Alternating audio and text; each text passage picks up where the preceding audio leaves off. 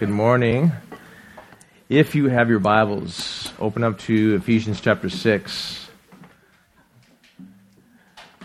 And we started a little, I don't want to call it little because nothing's little in the Bible, but a little series on spiritual warfare, sort of like because we finished up the book of Genesis and I wasn't quite ready for the next book. And the Lord also directed towards this study, which I'm being blessed by already. We started last week as sort of a introductory. And the last week we were talking about lessons in spiritual warfare, and I'll be honest, the first lesson last week was Christ is the victor. First lesson in spiritual warfare is Christ has won and the devil is defeated, right? We don't fight because we're trying to gain the victory of Christ. We fight standing in that victory. So Jesus Christ is the victor and the devil is the defeated foe. That's the first lesson in any spiritual warfare. You realize the devil is a defeated foe. Okay? So that was that. I'm going to read Ephesians 6, 10 through 20, and we're only going to cover verse 10. So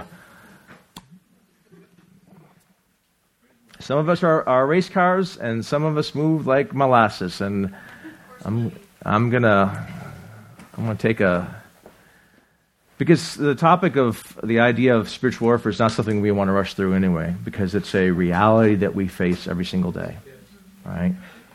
So it's not something that is sort of like, oh, it's a new thing. No, this is an everyday thing, and often for some people it's an every moment thing, the struggle that we face, right? So let's read. Paul says, finally, be strong in the Lord. My translation says, and in the might of his strength. My other translation says, in the strength of his might. I'll tell you what that means in a second. Put on the full armor of God so that you will be able to stand firm against the schemes of the devil. For our struggle is not against flesh and blood, but against the rulers, against the authorities, against the world forces of this darkness, against the spiritual forces of wickedness in the heavenly places. Therefore, take up the full armor of God so that you will be able to resist in the evil day, and having done everything, to stand firm. Stand firm, therefore, having girded your loins with truth, and having put on the breastplate of righteousness, and having shod your feet with the preparation of the gospel of peace. In addition to all, having taken up the shield of faith, with which you will be able to extinguish all the flaming arrows of the evil one. Also receive the helmet of salvation and the sword of the Spirit, which is the word of God. Praying at all times with all prayer and petition in the Spirit, and to this end, being on the alert with all perseverance and petition for all the saints, as well as on my behalf, that words may be given to me in the opening of my mouth. Paul, I am with you, brother. Give us the words. Give me the words, as even right now, as you told Jeremiah, I will put my words in your mouth, to make known with boldness the mystery of the gospel, for which I am an ambassador in chains, so that proclaiming it, I may speak boldly as I ought to speak. Let me just give you just a general outline of this section, and we're not going to get really, really far, okay? Okay, so just a general outline of this section. Verses 10 to 13 are sort of a general exhortation, a call to battle, okay? That's verses 10 to 13. Verses 14 to 20 are more detailed of how to engage in that battle, okay? Verses 10 to 13 gives us the preparation for the battle. How do we prepare for the battle? That's verses 10 and 11. 10 being strong in God, in the strength of the Lord, and 11 and 13 putting on the full armor of God. There's a general emphasis there. And then in verse 11, why do we need that? Why? Because the schemes in verse 11, to stand firm against the schemes of the devil. Verse 12 elaborates on who our enemy is. Right? All these spiritual forces that were to stand in verse 13. Okay, so that's the how to prepare, verse 10, 11, 13, and the why, verse 11 through 13. You got that? This is not school. It's not going to be a test. I'm just giving you a general outline of where we're going, okay? And then in verses 14, if you look, he says that word stand firm. You see that in verse 11. You see that in verse 13. And then in verse 14, he now elaborates on what that means to stand firm, having now put on these various armor or spiritual truths and reality that are like armor. You see that? Okay. We're getting to verse 10 only today. I've already bored some people. That's okay. I'm just barely scratching the surface. Verse 10, okay? Here's my main point. You want a main point? Okay? This is a main point, and then I'm going to develop it. Okay? Here's my main point. First week was this. First lesson in spiritual warfare is Jesus Christ is the victor. Right? This week, second lesson, which is this week, is strength begins in weakness. Or to put in other words, you could say, you cannot realize or experience the strength of God until you realize your own weakness. Okay? You can write that down.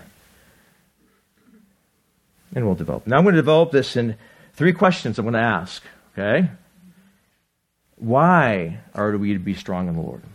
Verse 10, see it says, be strong in the Lord. Finally be strong in the Lord in the might of his strength, or the strength of his might. Why are we to be strong in the Lord? Second question, that's the first question. Second question, how to be strong in the Lord? And the third question is, with what is this power that is available to us in Christ? So far, so good? Okay, we're going somewhere. Why do we be strong, Lord? First of all, when he says to be strong, Lord, that insinuates, that implies a fear, isn't there? God says to Joshua, be courageous, be strong and courageous, right? He tells Joshua. Joshua is almost like a picture of what we're learning in Ephesians. So if you want to look at a little illustration, look at Joshua, look at even the end of Deuteronomy. In Deuteronomy 31, God says to Joshua, be strong and courageous, for you will bring the sons of Israel into the land which I swore to them, and I will be with you. There's the point right there, right? We'll get that. Be strong in the Lord. Why is he telling this to Joshua? Because he's afraid. And oftentimes we face things that are too much for us that we fear. A lot of us live in fear, don't we? I love that. A lot of us live in fear. I think am I the only one living in fear? Okay. You worry, you're anxious, you're fearful. Every little thing that happens, we have to have some reaction. That's something, oh no, what does this mean? Because you know that, something happens that didn't happen on your chart that your predictive line of what you think how life should be. And you're like, God, what do we do with this? He goes, I have it under control, right? We are a very, very fearful bunch, aren't we? Maybe some of us are more fearful than others, but by nature, we're fearful. And that's why he tells Joshua that, be strong and he says, be strong and courageous, and do not be trembled or dismayed, for the Lord God is with you. First of all, so why be strong, Lord? Because we're fearful. Secondly, we're weak, aren't we? I mean, that to me is a big reason. We are weak. You say, well, I don't want to be weak. I want to be strong. Well, there's where your weakness is. You don't realize look I'm not going to play church today. We're talking real life. We are in a battle, in a spiritual battle that is inundating us 24/7, and as Christians, all the more so. It affects our lives, our kids' lives, our loved ones' lives. It affects everything, and we can't just sit back and say, well, what do we do with it? God says, be strong in the Lord, but before I can be strong in the Lord, I have to understand my own weakness, right? I have to understand that the things I face are too much for me to face on my own. Amen? The battle is too strong, too powerful, too much for us. And we face it from all kinds of fronts, don't we, right? We think we're facing it just from there, but what we see one person there, one enemy there, not realizing there's another coming this way, another coming this way, another coming this way, all around us, right? We get attacks from many fronts, don't we? We can think in more general terms, the church itself has been undergoing attack from early on. I mean, the Apostle Paul, go to Acts 19. Look with me at Acts 19, right? Real quick. Watch this. Oh, maybe I'm skipping ahead of myself, but maybe I'm not. I am, but who cares? Acts 19. Acts 19, he's in Ephesus for 2 years, does great things. He's run out of town because all the Ephesians are getting saved, right? And in Ephesus, there was this great temple to Artemis or Diana, right? And they made these statues to worship her, and it was a terrible thing. And people were getting saved, and he got into trouble, right? And so he's preaching the gospel, and Acts 20, he meets with the elders of the church on his way going to Jerusalem, but he passes by Ephesus, and he meets them. Acts 20, verse 13. Oh boy. Verse 17. He sent to Ephesus and called the elders of the church. In verse 18, he says, when they had come to him, he said to them, you yourselves know from the first day that I set foot in Asia, how I was with you the whole time, serving the Lord with all humility, with tears, with trials, which came upon me through plots of the Jews. I did not shrink, verse 20, but how I did not shrink from declaring to you anything that was profitable and teaching you publicly from house to house, solemnly testifying to both Jews and Greeks about repentance toward God and faith in the Lord Jesus Christ.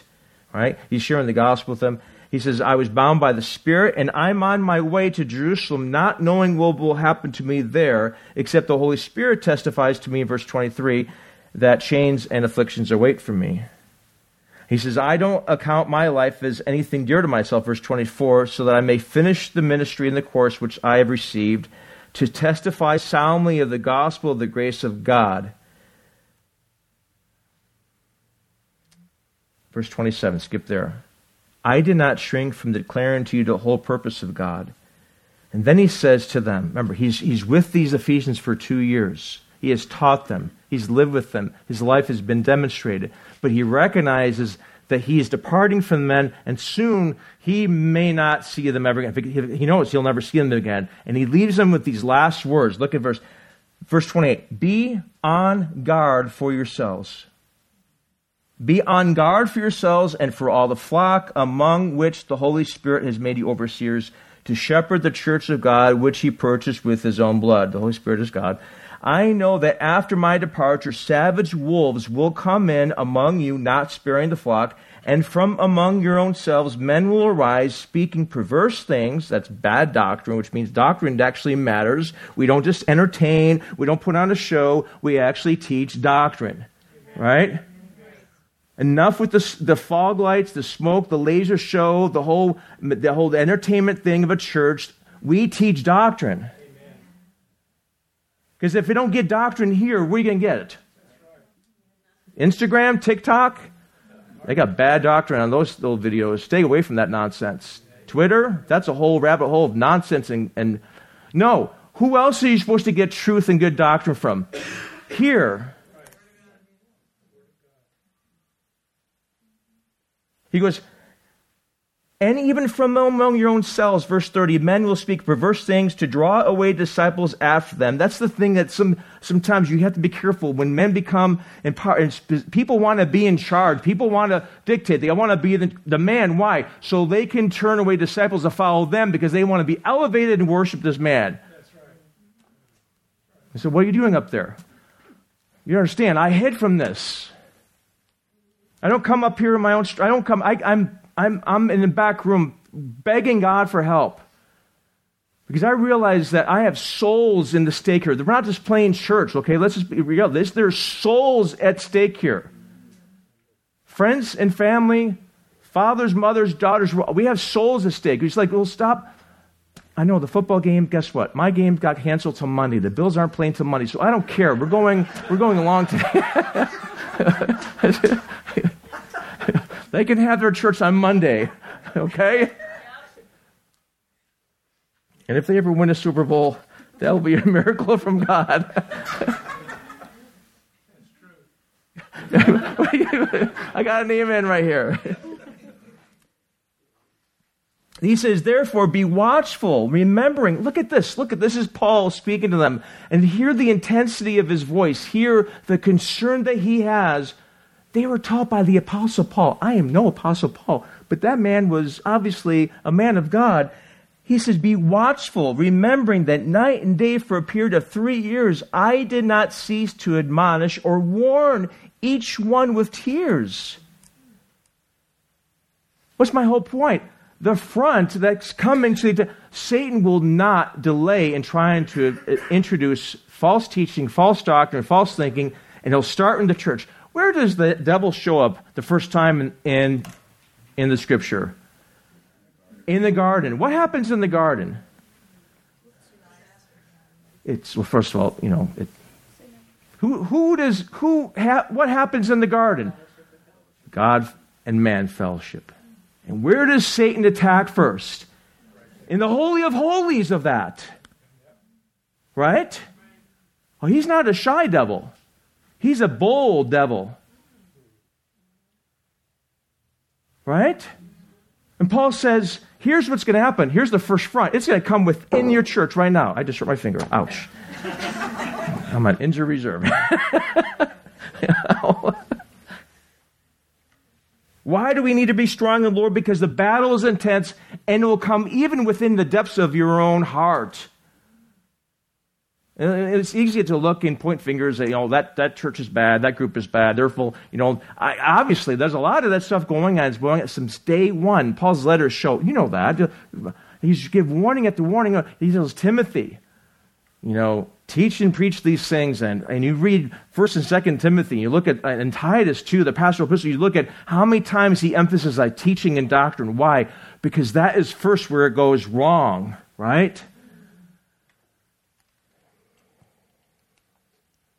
There's attacks against the church, both from being compromised and watered down. You see that in Jesus' letter to the Laodiceans, right? And that just goes on from there, right? And so that's one front we face. We face this. We also face the personal attacks, don't we? And each one of us face different personal attacks, right? You come to find out a lot of the attacks are common to all of us, right? You struggle with that. I didn't realize that because you look perfect. And you realize, and the devil knows you're weak. We talked about this in the men's group yesterday. By the way, it's a fantastic discussion we had yesterday. The devil knows your weakness. And guess what? He keeps hitting that button. And guess what? You're like Pavlov's dog. You keep responding to that same thing, right? He doesn't have to put up new tricks to you. He just, same thing. And you're like, yes, you're right. And it is a struggle, And the attacks on us personally, attacks on the family, husband and wife, mother and son, or mother and daughter, and all that is happening, right? He wants to cause division and all that kind of stuff. And that's why Paul ends in Ephesians 6. He says, praying at all times, to verse 18. So that we're going somewhere. We're going to prayer, right? And of course, we face, why do we need why do we need to be strong in the Lord? Because the attacks are intense, and we face them from every which way. We face them from the world. This is the hard thing about it, is the church has now been more influenced by the world than the world has been influenced by the church. Right? Well, we want to win friends and influence people. No! Okay, and Milad knows this. That man knows the scripture. I don't want to point you out. He's a humble man. So in Deuteronomy, when he tells the children of Israel, he says, y'all are to live separated lives, right? And it affected them how they dress. You go to Israel today, you see how these people dress. They dress differently and they eat differently. You can't go into Jerusalem and have a cheeseburger, right? Because meat and cheese can't mix because there's a whole lot. They have this, you can't mix linen and cotton, You can't mix these things. Why? Because everything they were to learn, Book of Leviticus and Deuteronomy, was to teach them to be separate in everything they do, from top to bottom, inside and out, right? Why? Because they were to show that their God was not like the gods of Canaan, right? And so they take it seriously, but the intention was a single devotion to the Lord their God, right?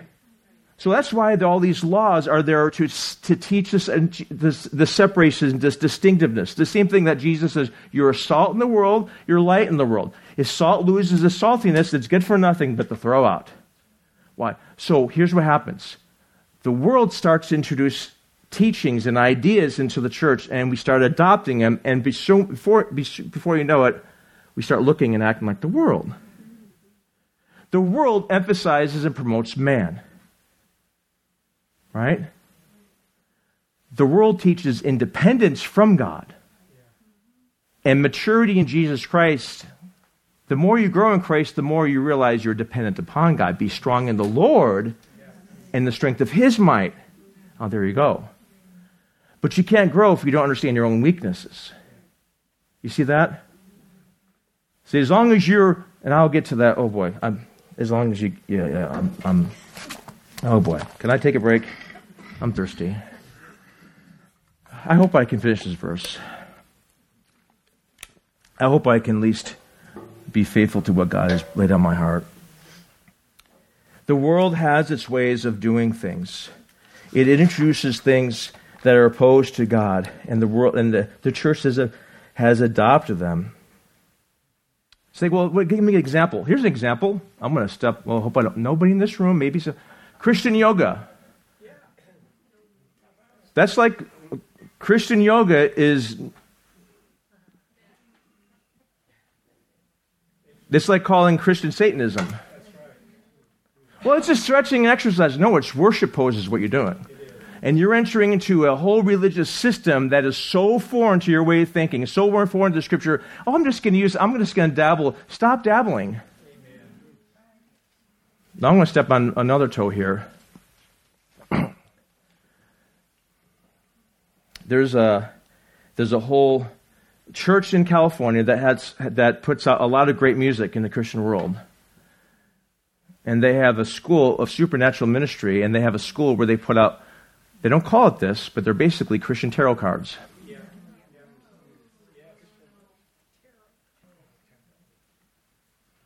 Christian tarot cards.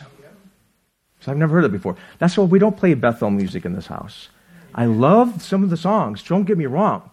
But when you have the theology and teaching that you're now introducing Christian tarot cards, they'll call it spirit cards, and they go to these New Age conferences and they try to infiltrate and say, we want to impact them that way. That is totally wrong. You're hiding your light. Guess what? They see you a mile away.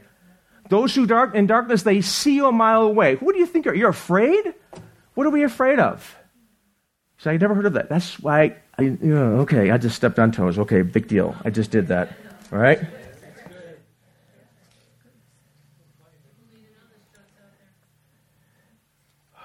And see, the devil is so, and that's just,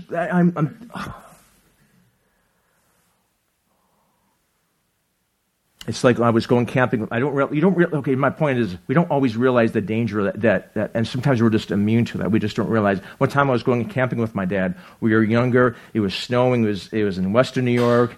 And it was snowing. And we crossed. We were in the back seat. Me and my brother and some other friends were there, and we were goofing off, And we had, unknowingly, my dad knew this. We crossed this bridge, and he hit a thing of ice, and he turned down the music because we're all, all loud. He goes, "Guys, I think an angel just guided us over this."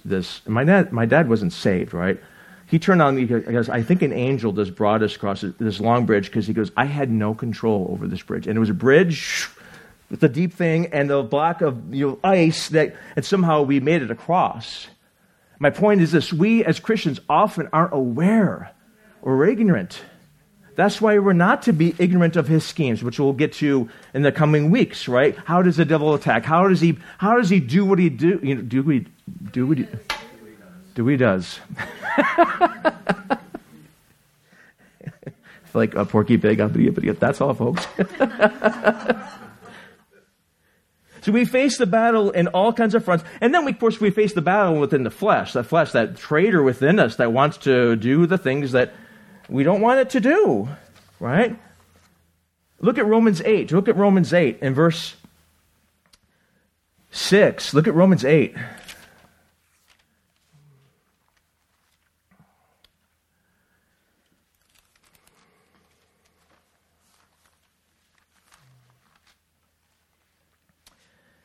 He says, he says in verse 5 that the mind set on the flesh is death,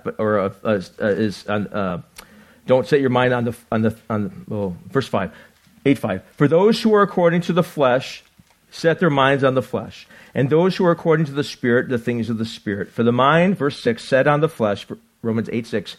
The mind set on the flesh is death, but the mind set on the Spirit is life and peace. Look at verse 7. Watch this. Because the mind set on the flesh is what?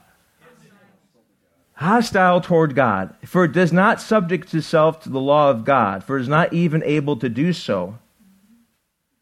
And those who are in the flesh are not able to please God. However, you are not in the flesh, but in the Spirit, if indeed the Spirit of God dwells within you. But if anyone does not have the Spirit of God, he does not belong to him.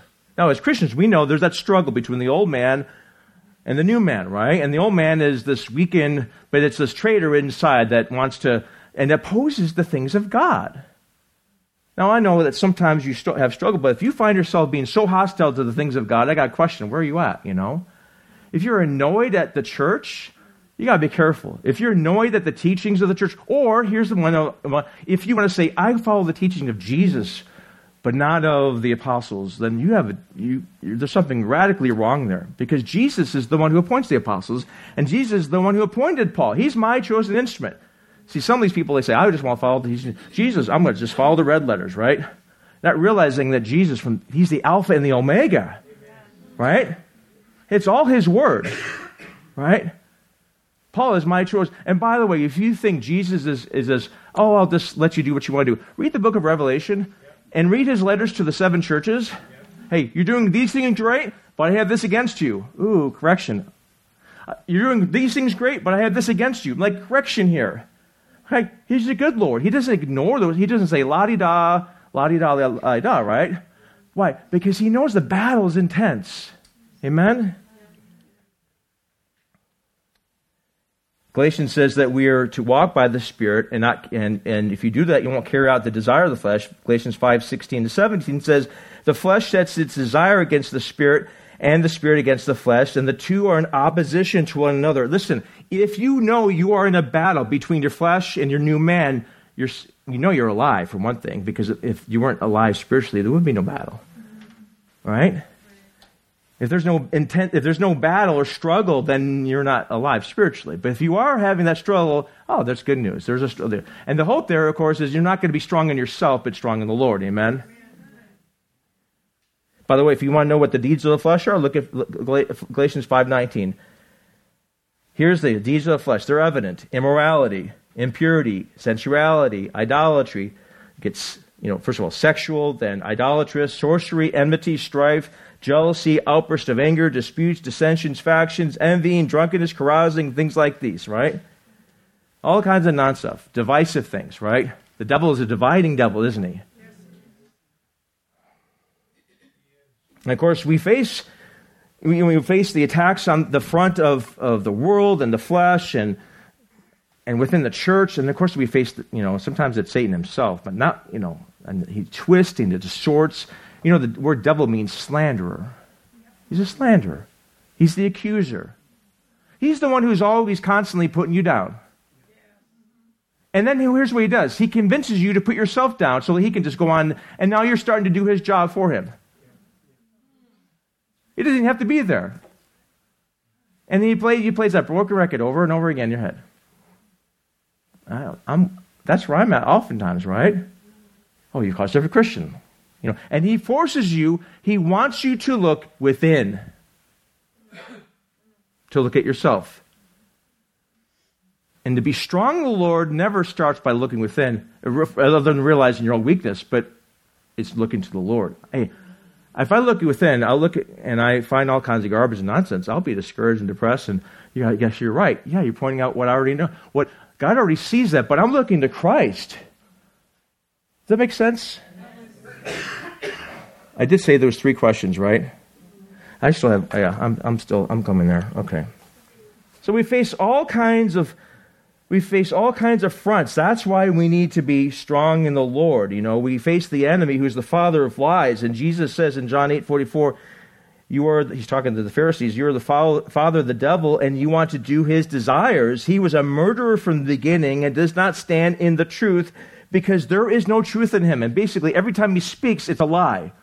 Oh, but it sounds so true. I sort of want to be that exception that God is. You're the one person that God doesn't love. Oh, I want to be that and feel sorry for myself. That's the devil trying to get at you. He's trying to look to yourself so that you're strong in yourself. You realize, I can't do this. Make sense? And he blinds the eyes of the world. He's the one who accuses everyone. So we face that battle. And we also face the battle in our thinking, don't we? I think that's where that battle happens quite intensely. How we think.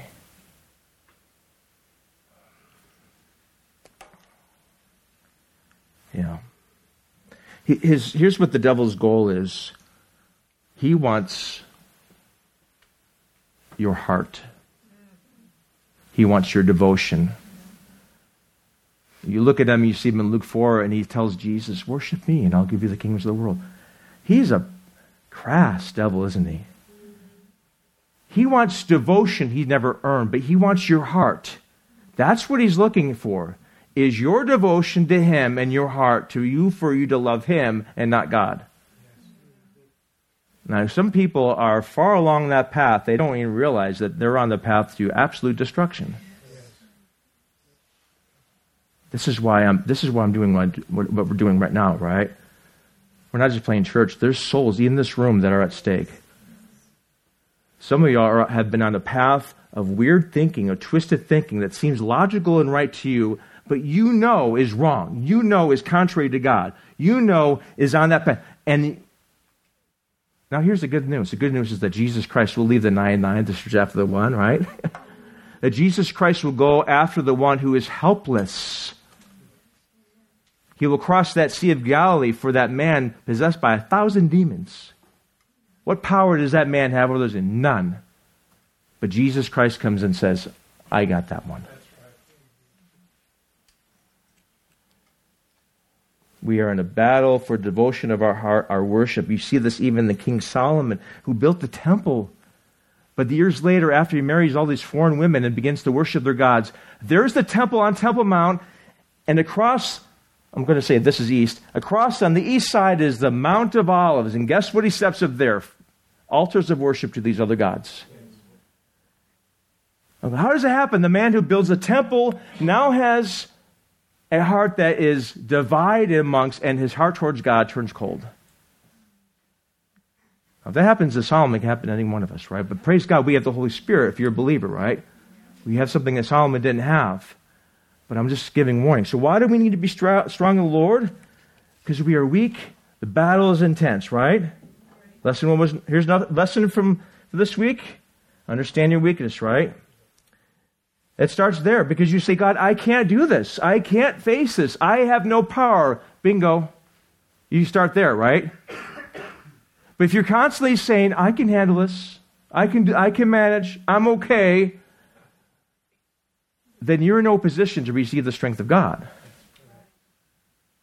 You're relying on your own strength, your own power, your own ability, your own gifts, and what happens if you become disabled?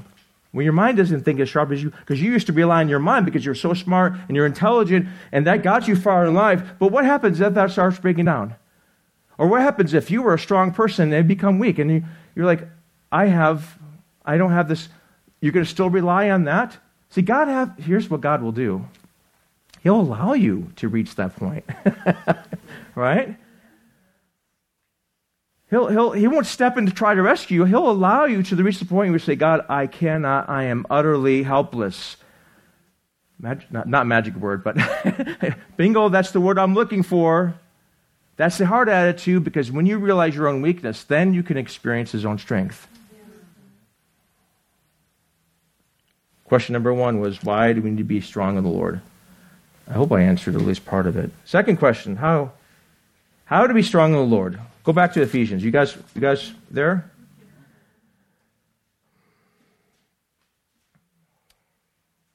How to be strong in the Lord. What does this mean? I mean, does this mean to be strong in your determination? No, we already looked at that. Yeah. First of all, the word strong in Greek is edunamu.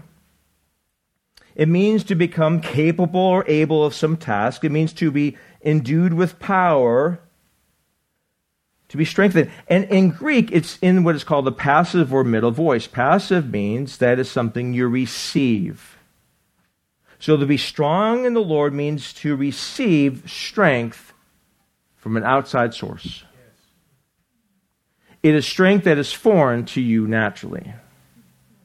Thank the Lord. Praise God. This strength that God gives, to be strong in the Lord, force means to be strengthened from an outside source. It's the same idea that Paul tells Timothy in 2 Timothy 2:1. You therefore, my son, be strong in the grace. You receive that. Or Abraham grew strong in faith, according to Romans 4:20. This power does not come from the believer, but come from inside, but it's coming from an external, namely God, right? Look at Ephesians 3, verse 16. Go to your left. By the way, a lot of the ideas in this section of Ephesians 6 are pulled from other parts of Ephesians. So look at Ephesians 3. Is everyone with me? Okay. Look at Ephesians 3:16. He says he's actually praying, and he prays, verse 16, that he, God, would give you, according to the riches of his glory, to be strengthened with power through his Spirit in the inner man. There it is. There's a strength that comes from God inside that you can't explain. All right? Before you came to Christ, those things used to bother me. Those things used to overpower me. Now, I find now there is this ability that wasn't there before. Right? So that, verse 17, Christ may dwell in your hearts through faith, that you may be firmly grounded in love. This power does not come from the believer's external source. This receiving of the strength, go back to Ephesians 6, be strong in the Lord, be strengthened in the Lord, is of course a strength of dependency, allowing yourself to be strengthened by God. That's what Paul says in Galatians 2:20, I have been crucified with Christ. It is no longer I who live, but Christ lives in me. And the life which now I live in the flesh, I live by faith in the Son of God, who loved me and gave himself for me. By the way, when Jesus Christ came to save you, he came to indwell you. His Holy Spirit indwells the believer and empowers the believer to live the life of Christ through you. So that's radical. See, that's why the veil of the temple was torn. Why? Because the temple in Jerusalem was replaced by the temple. Right? That's why you had in Acts chapter 2 the Holy Spirit coming upon and filling those people, enabling. They were temples of God. And the truth is that every believer is now a temple of God. Now think about that. Whereas the temple in Jerusalem, you could not go into his presence. The high priest got that privilege once a year, and for just a short period of time, splash some of the blood and do what he does, and come out, and that's it for a whole year. And no one else can go past that veil. But now, as a believer in Jesus Christ, the Holy Spirit indwells you. Think about that. Right?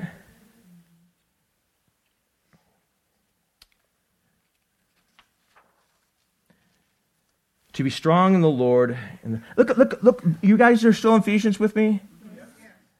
Look at chapter 1 of Ephesians. Just a couple of ideas that Paul is bringing us to.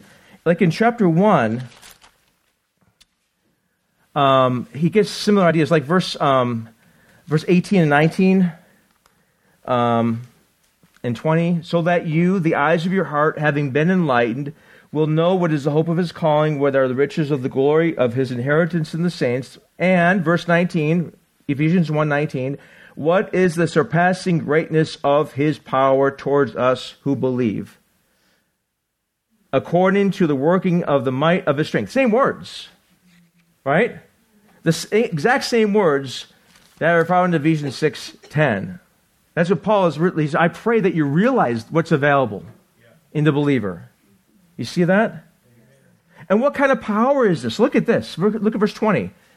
This power, the strength and might, which he worked in Christ by raising him from the dead and seated him at his right hand in the heavenly realms. Guess what? That power that raised Jesus Christ from the dead is now in us. Mind blown. Just, what? This is news. I thought I was powerless. Yeah, in yourself, you are weak and powerless. But Jesus Christ and the indwelling Holy Spirit, How are we strengthened by God? First of all, it's in union with God. Go back to Ephesians 6. Watch this. How are you strengthened? The strength that's from the Lord, that's received, that is not of yourself. It's from God. It's from God himself. It's in union with the Lord. Watch. He says, be strong where? In the Lord. Not in yourself, but be strong in the Lord. That word, that idea speaks of the sphere of relationship. Right? It is this position of being in the Lord. It's the idea of John 15. I am the vine, you're the branches. Abide in me. If you abide in me, you'll bear much fruit. But if you don't abide in me, you're not going to. And in fact, he says in verse 5, I am the vine, you are the branches. He who abides in me and I in him, he bears much fruit. For apart from me, you can do. That's what it is. Strong in the Lord. It's the same idea. So you're strong in the Lord by the sphere of relationship with the Lord. He says, be strong in that relationship with the Lord. It's that Christ being our life, who is the one who abides in us. And it's, okay, oh boy. Look at verse 10 again. You see that? What's the first word there? Finally. Now you said, that's a word I can skip over. No, it's not. Why is that? Well, doesn't that mean he's just closing up the letter and just kind of tying up loose ends? No. Well, he is doing that. But he's basically saying this. Now, we hadn't read the entire book. Go home and read Ephesians all the way through. It's worth it. Basically, when you read the book, I tried to read the whole book. You realize when letters were sent, somebody got the letter, they got it from Paul, they opened up, or however you use a scroll, and they read the entire letter. We take weeks and weeks in a year. We went through, how many months did we go through Hebrews? Quite a long time. They read it in one sitting. Just try that. And read it out loud. Act like you're hearing it for the first time. You'll see things.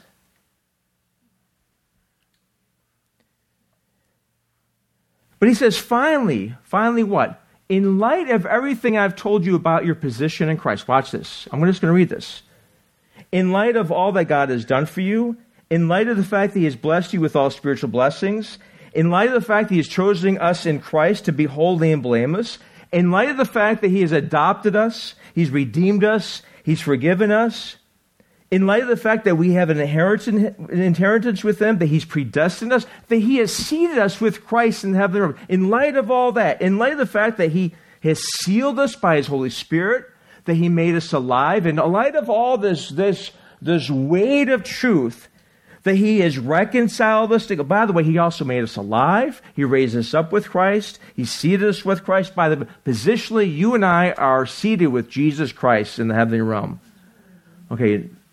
Oh boy, that's a whole other thing I could go on. We have peace of God. We've been brought near to God. That he's loved us in light of all the plans, in light of all these positional truths. Then you be strong in the Lord. Now, what am I saying here? Sometimes what gets Christians tripped up in their practical defeats, right?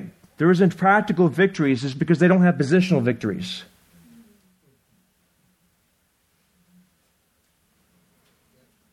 You guys may say, okay. When he says finally, and he's bringing all this truth that has happened. By the way, the first 3 chapters of Ephesians, all doctrine. Now it's all practice from 4, 5, and 6. Walk, walk, walk. I skipped over that. Okay, listen. If you think that you have to do something to become God's child when you already are God's child, you will behave differently, right? Okay, so let's assume you're a Christian, but you don't know the truths of your position in Christ, your identity in Christ. And so you'll do things, you'll approach God perhaps to earn those things. It's like the young man who didn't realize that he just won $1 billion inheritance, and he's eating food out of a garbage can. He's rich. Boy, is he acting like he's poor because he has no idea how rich he is. And you all right? Okay, so oftentimes we fail practically because we fail positionally. And if you come at the spiritual battle thing with the understanding of who you are in Jesus Christ, what Jesus Christ has done for you, and your faith is built up, you understand that nothing can separate me from the love of God, right? And you talk about, read the book of Romans, height and depth and all kinds of crazy stuff will not separate. If you walk in that knowledge, understanding, and that truth, and you're equipped with that, then you know what it means to be strong in the Lord. Because positional victories happen before practical victories, don't they? I'm preaching to the choir, aren't I? But the choir needs preaching to, right?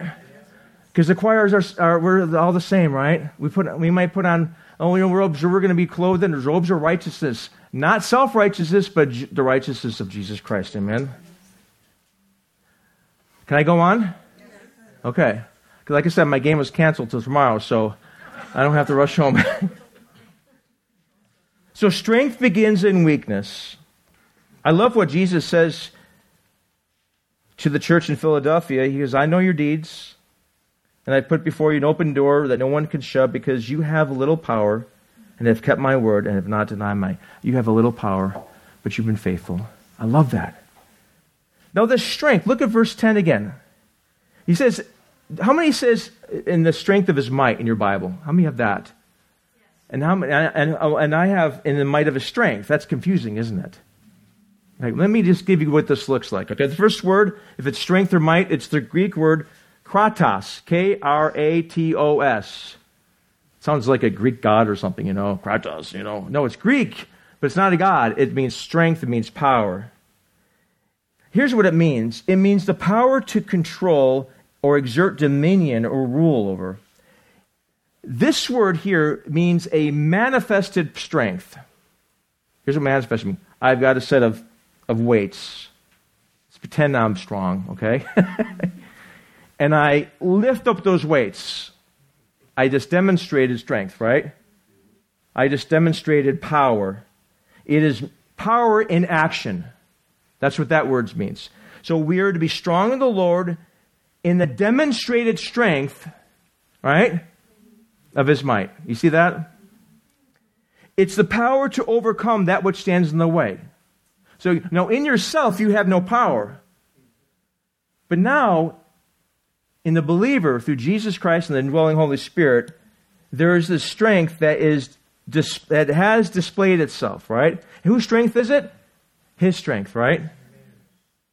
Now the second word, you see the last word there? My word says strength, other translations say might. It's the Greek word ischus, I-S-C-H-U-S. It means inherent strength. Strength as an inherent ability. Now here's what it is. Whereas kratos is me demonstrating that strength by lifting 1,000 pounds or whatever it is, right? You ever watch the World's Strongest Man contest? Guys with no neck and no vowels in their name. And they're from Iceland, All the strong people are from Norway or Iceland, That's that demonstrated strength that God has demonstrated by raising Jesus Christ from the dead. That's the power available to you. But then there's this other strength that's the inherent strength. Here's what it is. It's the 6'6" guy who's hugely muscular walking into church. And he's over there. You take one look at him.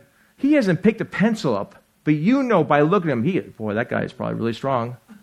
Right? That dude's buff. Right? Okay, that's what that word means.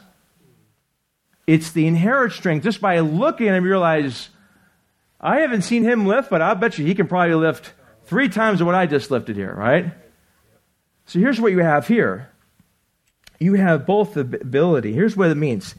It's the strength of God that has been demonstrated, but it's the strength of God that potentially, in other words, you haven't exhausted the strength of the Lord, have you? No. When you say, this thing is too much for me, amen, you are exactly what. But if it's too much for God, you just got to take. Now, God is displayed as this huge, I'm just using an illustration here. That nothing you and I will ever face will ever be too much for God. It's the strength of his might. You see that? so that when you face things that are overwhelming, and they will be overwhelming to you, and you want them to be overwhelming so that you can fall on your knees and say, God, I can't, but you can. This is something I haven't faced something. I'm in a different weight class than that guy. God, the devil doesn't care. He'll send strong demons, but guess what? Even the strong demons have to bow to Jesus Christ, right? By the way, when it says that in Revelation 19 or 20, when Satan is thrown into the pit, he sends an angel. It doesn't say which angel. Is this some angel? Take the serpent and just throw him into the pit, right? It means nothing. God's strength is infinitely powerful. You can't get to the limits of the strength of God. And when you say, I don't have the strength, you're exactly right, but God has the strength, right? He has the strength to give you the encouragement you need when all you know what is against you, right? He has the strength when you're facing tremendous enemies and discouragement and everything is going wrong and it's not going your way. He has the strength to do something about it. David had to strengthen himself in the Lord because people wanted to stone him. When you are tired, the strength of God encourages and strengthens you and encourages you. And when you are facing things that are fearful, that's why it's like, be strong in the Lord and the strength of His might, because He will enable you to carry on. He will carry you through. Because God Himself has been strong in battle. That's why He told Joshua, I'm going to go before you, and I'm going to fight for you. Here it is. I'm going to end with this. Watch this. You can be strong in the Lord and the strength of His might. And that means strong by trusting Him. Or you can be strong in yourself and you try to tackle it on your own. Here's an illustration. Joshua, go to Jericho, that walled city, and march around it a bunch of times. Y'all just came out of the desert. Y'all have never been trained in warfare. Hey, take some pots and pans, and clang them together. And light some candles and some flashlights. Let's modernize it, Take some flashlights, some pots and pans, and march around the city of Jericho. That walled city, by the way, it was walled, and they had nothing to push the wall over, And it wasn't because of the cosmic things of them hitting the clanging cymbal, the clanging things because the sound waves made the walls come down. That's nonsense, right? What do? God says, go around the city, and once you march around it for several days, and then the last day, once you blow a trumpet and praise me and just kind of just do that, right? And guess what happens? The walls fall down. And people standing outside, they say, what kind of ridiculousness is this? Right? There's a demonstration that if you will follow what I say, I will bring walls down. I will unlock change. I will set people free. I will roll stones and people come alive. I will do that not because you've done something to sort of tap into the secret energy of the earth. No, because you've been faithful and obedient and trusting me to come through, and I will bring those things. That's what it means to be strong in the Lord. You see that? But there's another case where they face the city called AI. It's not artificial intelligence, which to me is a whole nother. The city of Ai, they have been disobedient to God, and God says, hey, don't go there because I'm not going to be with you. And they went anyway. And they went in their own strength. Hey, we can do this. We're so sorry, God. We are disobedient to you in the past. And we learned our lesson. And God says, I'm not going to be with you. And they went to the city and they got defeated. Okay, that's fighting in the flesh. See the difference? This takes trust and faith and surrender. And God doesn't want to have victory because of your strength. He wants victory because of His own strength. Stop trying to put God as your little doll and control what He does. Surrender and trust Him. Right? That's why Paul ends with praying at all times. Paul doesn't say, no, because of these, what I'm teaching you here, here's 14 principles of how to have a successful life in ministry. No, he says, y'all need to pray. Y'all need to pray that I get the right words to say. Well, you're the Apostle Paul. You should have graduated from apostleship school, right? Paul says, I need the Lord to give me the words to say. Now, if Paul needed that, and by the way, when he was in writing, it says he was strong in writing, but in person, he wasn't impressive. He's a short little guy, maybe had a little nose, maybe had some eye problems, we don't know. He's like, that's the Apostle Paul. I'm not impressed, I'm not, because you're judging by the flesh. But behind the Apostle Paul, behind every Christian and indwelling each Christian is the power of God to do amazing things. That's why when we pray, things happen when we pray. You don't see it, but God's moving. Anyway, I'm done. Praise the Lord. Be strong in the Lord and the strength of His might. Let us grow weak in ourselves, but strong in the Lord, right? Let's pray. Father, thank you for your word. Thank you, Lord, that you are our strength. And I love the Psalms, Lord. You are our defense, and we're not going to be greatly moved, Lord, as Psalm 62 says. Lord, you are our stronghold, Lord.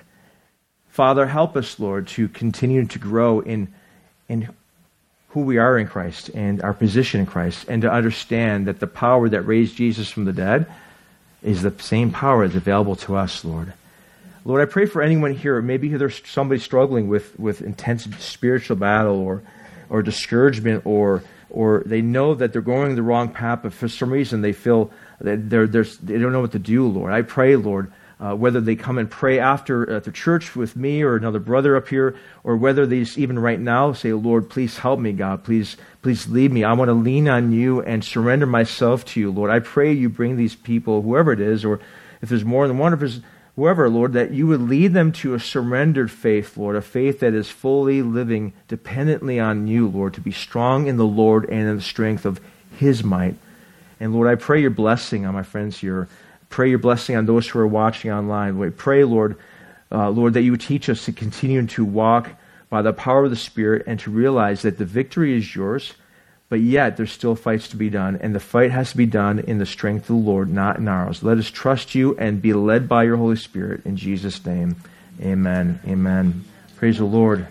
Bless the Lord. Why don't we stand up? Stand up.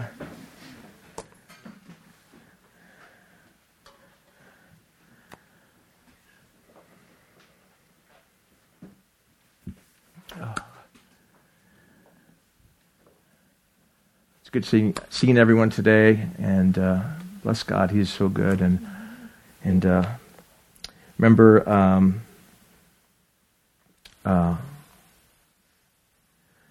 every day is a new day. Start the day off with these words. Say, Lord, this is the day that the Lord has made. I will rejoice and be glad in you. Let me trust you each day, one day at a time, one moment at a time, until we go to glory with the Lord. All right. May the Lord bless you and keep you. May the Lord cause His face to shine upon you and be gracious to you. May the Lord lift up His countenance upon you and give you His peace. And may the Lord help you to realize that He is your champion, that He is victorious. In Jesus' name, amen. God bless you guys. Fill out a guest card if you're first time, fellowship, and we'll see everyone next time, 25th.